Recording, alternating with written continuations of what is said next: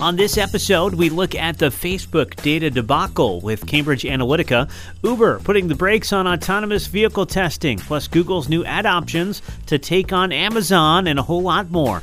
It's the Britton Digital Update Podcast for the week of March 19th, 2018. Hello, I'm Dave Begood, host of the Britton Digital Update Podcast. Thank you so much for joining us. I hate to be the one to break it to you, but if you are an active participant right now in the hashtag Delete Facebook movement happening on Twitter and across the social universe, it's not going to solve anything. I need to be clear and honest with you. Your data is everywhere. Pandora's big box of data was opened years ago, before any of us could really fathom what the consequences would be. For many years, we've handed permission over to others so that they can access our data, track us with cookies, and in exchange, we received access to services and content. And in many cases, we didn't understand or simply had no idea that there could be consequences or that we were really even giving up information. When you're on Facebook, your actions are being tracked. When you complete that goofy quiz that says what your spirit animal is, your data is being tracked. When you're on email, your emails are read by machines. When you use apps on your phone, your searches, your location, your purchases, all tracked. When you use a navigation system in your car, your location, your speed, your distance, your activity, all tracked. Now, this isn't the first treasure trove of data that's been available for misuse. There were breaches with Yahoo and LinkedIn and Target, all on a massive scale, all had large data breaches. And let's not forget Equifax. Your data is already everywhere. Deleting Facebook won't make any difference. There are plenty of marketing companies that exist just to piece together this data, too. It doesn't matter if you turn off cookies on your browser. The next time you open a phone app, the information is matched to your profile and collected by the data company. Now, it might be tracked by a Facebook account, by email, even through a device ID. How many devices do you have at home? 2 smartphones, a laptop, an iPad. They all have an ID, and these companies already know how many devices are likely attached to your profile, in many cases thanks to your email. So you might want to delete Facebook because you're appalled at what's going on with Cambridge Analytica, the lack of guard when it comes to your data. It could be the last straw after several years of divisive newsfeed posts. You want out. I get it. That's fine. But you need to understand a few things. First of all, deleting the app only removes the app from your phone. Deactivating your account is not the same as deleting it. It's actually a few extra steps. It's harder than you think, and I believe they have 90 days to do it or something like that. Even if you don't want to use Facebook, it can still track you. It targets you with ads on the Facebook ad network. Why? These companies know your devices. They know your email. And again, even if you delete your account on Facebook, many other networks and services have pieced together this information. Now, it's not all bad. I mean, as brands and as marketers, we use some of this information to find relevant people. We show them the right message at the right time, and that generates brand awareness or purchases. It's not all manipulative. In fact, the trend is actually to rely even more on data so ads can be personalized too. Yes, we find irrelevant ads intrusive, but we find a relevant ad may have actually led you to a purchase, may have led you to the awareness of a new restaurant or a new church or even a job opportunity that can change your life. A study released just this week found that 87% of loyalty program members didn't mind that their online moves are being monitored or tracked in exchange for personalized rewards. What we mind is when the data is not guarded, as was the case with Facebook and Cambridge Analytica. And we have the right to feel outrage. The problem with Facebook prior to 2015 is that when any developer was allowed to access data, it literally downloaded the data.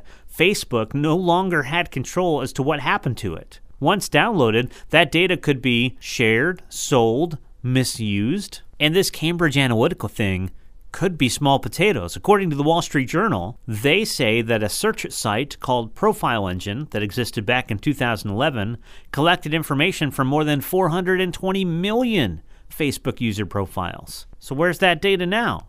It's literally too late to close Pandora's big box of data. If you want to delete Facebook, go ahead. Just know that your data is still everywhere. That is not the only way to identify you. And to do something about it requires moving off the grid and never resurfacing with a device ever again. Not to mention all the tinfoil hats that you'll need to be wearing day and night. Now, let's get to the latest digital retail, social media, and marketing news with our Britton Digital Update. Let's start with Facebook's reaction to the Cambridge Analytica misuse of its data. Through a Facebook post, Mark Zuckerberg released a statement in reaction to Cambridge Analytica's data misuse. It was over 900 words long, and not one of them was the word sorry. That had people in an uproar. It did not go over well online. Facebook and Twitter trolls were quite vocal about it. Now, Facebook's CEO, Mark Zuckerberg, later rectified that in several interviews, including one with CNN's Anderson Cooper 360, saying, quote, "This was a major breach of trust, and I'm really sorry this happened. Our responsibility now is to make sure it doesn't happen again." Unquote. Like I said, this data is already out there. There's no closing Pandora's big box of data. Facebook claims it failed because it had never followed up with Cambridge Analytica to ensure that they deleted the data it had possessed. They told Cambridge Analytica, hey, you guys need to delete that, and that never happened. Facebook says it recently found out about the existence of the data just last week, as we did, and as a result, they're making big changes. Facebook is planning on investigating any app that had access to large volumes of data prior to 2014. That's like a 6 or 7 year span. It also is removing access to your data by any app that you haven't used in the last 90 days. So you may have given permission to an app, say in 2009, and they've been tracking your data this whole time, but you haven't used it since 2009. Well, they can't do that anymore. And Facebook is limiting the data it shares with developers to only your name, your profile photo, and your email address. However, those apps can ask for additional permission to see more data, like your posts or your private data. Facebook will also provide a tool so that you can review the apps that you've given permission to view your data. It'll also be easy to revoke that permission with this tool. Now again, most of the damage, most of the shared data done prior to 2014, because they changed policy at that point when they found out that this data had been downloaded. Unfortunately, they didn't follow up on it. But all this can't be unshared. Your data is out there, and there's really no way to reel it in. As we mentioned earlier, in many cases, the reason we exchange our privacy, our data, is for convenience. Now, if you told people 20 years ago that we would let our cell phones and our speakers in our house actually listen to our conversations, they would have said no way. But we do. We allow smart assistants like Siri and Alexa to listen for wake words. They're always listening. The line of what we aren't willing to do, what we aren't willing to give up, keeps moving. In 2018,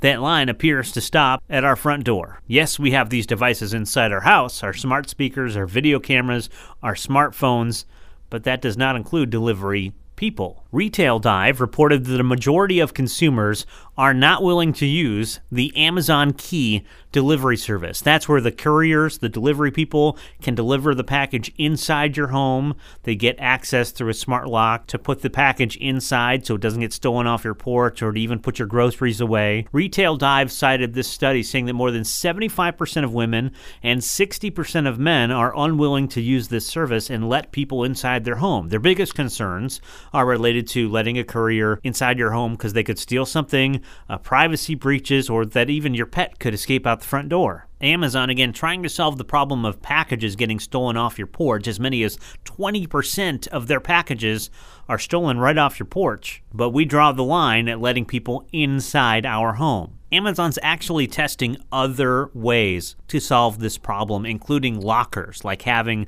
a set of lockers at the convenience store at a 7-Eleven down the street where they could deliver packages to your locker, kind of like a P.O. box. And then you would go and unlock that locker with a code sent to you on your phone. They're going to continue to try to solve this problem, but a lot of us not willing to let people in our home in exchange for the convenience. Now let's switch gears away from privacy and talk about Uber. See what I did there? Switch gears.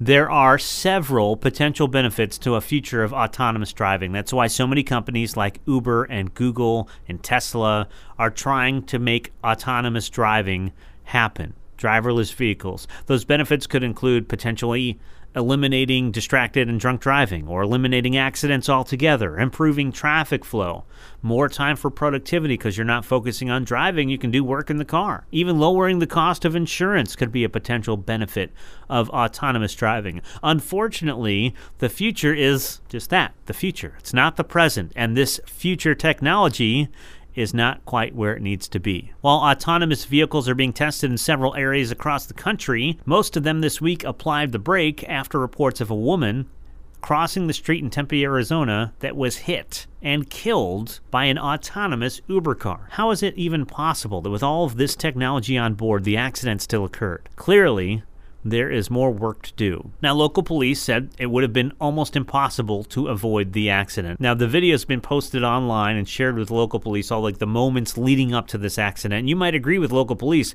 it would have been nearly impossible to avoid. It occurred at night, this accident. The pedestrian and her bicycle appeared at the very last minute, especially because it was dark. You couldn't see it till just a couple seconds. You couldn't see it with a whole lot of time to react. And while there was a safety operator behind the wheel at the time, he looked away right before this woman was visible. There is an investigation underway to determine why the vehicle didn't detect the pedestrian. That's part of this technology. It's supposed to detect what's in front of you, and it didn't. But it's definitely going to impact how fast these autonomous vehicle tests are happening. The long-term impact kind of unclear, but in many states, regulations on autonomous vehicles and driverless vehicles still under development. In most states, there are no laws, and this accident might speed up that process. Most driverless vehicle testing is paused right now until tech companies can figure out what steps to take to make sure this doesn't happen again. Now, thenextweb.com reports that this is only the second accident ever by a driverless vehicle from Uber and the first fatal accident. But it really doesn't matter. I mean, that one death is one death too many, and it's far more important to get this technology right than to get it to market fast. Let's switch up subjects now and talk about Google and Amazon. They're butting heads on a number of fronts, including the battle for the share of smart speakers. On one hand, you have Alexa and the Echo line of products. On the other hand, you have Google Home. One of the reasons they're battling so hard is that these brands understand how smart speakers are a gateway to our future shopping dollars. If one of the brands can get you in their ecosystem, for example, if you have an Echo, you're more likely to just shop with your Echo and shop on Amazon. You're more likely to spend your dollars through that ecosystem because it's convenient. You can just do it through voice. It doesn't take a lot of effort to ask Alexa or Google Assistant to do something. Now, not everyone is shopping yet through their smart speakers and digital assistants, but we are often asking our devices, whether it's mobile search or whether it's our smart speaker, where we can buy a specific product. Google's president for retail and shopping told Reuters over the last 2 years, mobile searches asking where to buy products have soared by 85%. You jump on Google and say, hey, where can I buy this new car seat? Where can I buy this new laptop? And this is the reason that Google launched a new product called Shopping Actions. According to Google, Shopping Actions gives customers an easy way to shop your products on the Google Assistant or Google Search with a universal cart, whether they're on mobile, desktop, or even a Google Home device. Now, Google's teamed up with some big retailers, Target, Walmart, Home Depot, Costco, Ulta Beauty, so that they can test these sponsored shopping ads that are based on a retailer's product catalog and user searches. So these companies have uploaded a lot of their product catalog, and then when you're searching, where do I buy this product, Google can suggest, because it knows all the retailers' product catalogs. It can also charge for that suggestion, which means revenue. Additionally, they've created a universal cart. So just like on Amazon, it doesn't matter where you're buying it from, you just add it to cart on Amazon. There could be a first-party retailer or a third-party retailer on Amazon. Well, there can be multiple retailers on Google, and you just add it to a Google universal cart, and then you can make your purchases, and that makes purchasing through Google much more convenient. One thing that's interesting is Google's new Shopping Actions uses a pay-per-sale model, similar to pay-per-click. This means that you only pay when a sale is actually taking place. Whoa, that's huge. And these retailers that are already involved are sharing incredible results. Of course, they don't usually share the poor results in a case study. We'll watch to see what, if any, impact this has on Amazon, and it could be big. Now, there are plenty of other recent stories we cover online we don't have time to get into in this week's podcast. They include KB Toys. Could they be returning as Toys R Us leaves? Also, a new report says 72% of users are reporting Instagram influences purchases. That could have a big impact on your marketing. Walmart could soon take on car dealers. We've got a link to that story. Your boss could read your private Slack direct messages. Yeah. And Shopify just became the first commerce platform to add Google Pay. All that and more online at BrittonMDG.com. You can click on blog and then the most recent digital update. If you feel informed, you feel like this was loaded with value, we encourage you to subscribe to the podcast. You can do so on iTunes or SoundCloud. Just search for Britton Digital Update and hit the subscribe or follow button. And that is a wrap. Episode 6 in the books of the Britton Digital Update podcast for the week of March 19th, 2018. I'm Dave Be Good. Thanks for listening.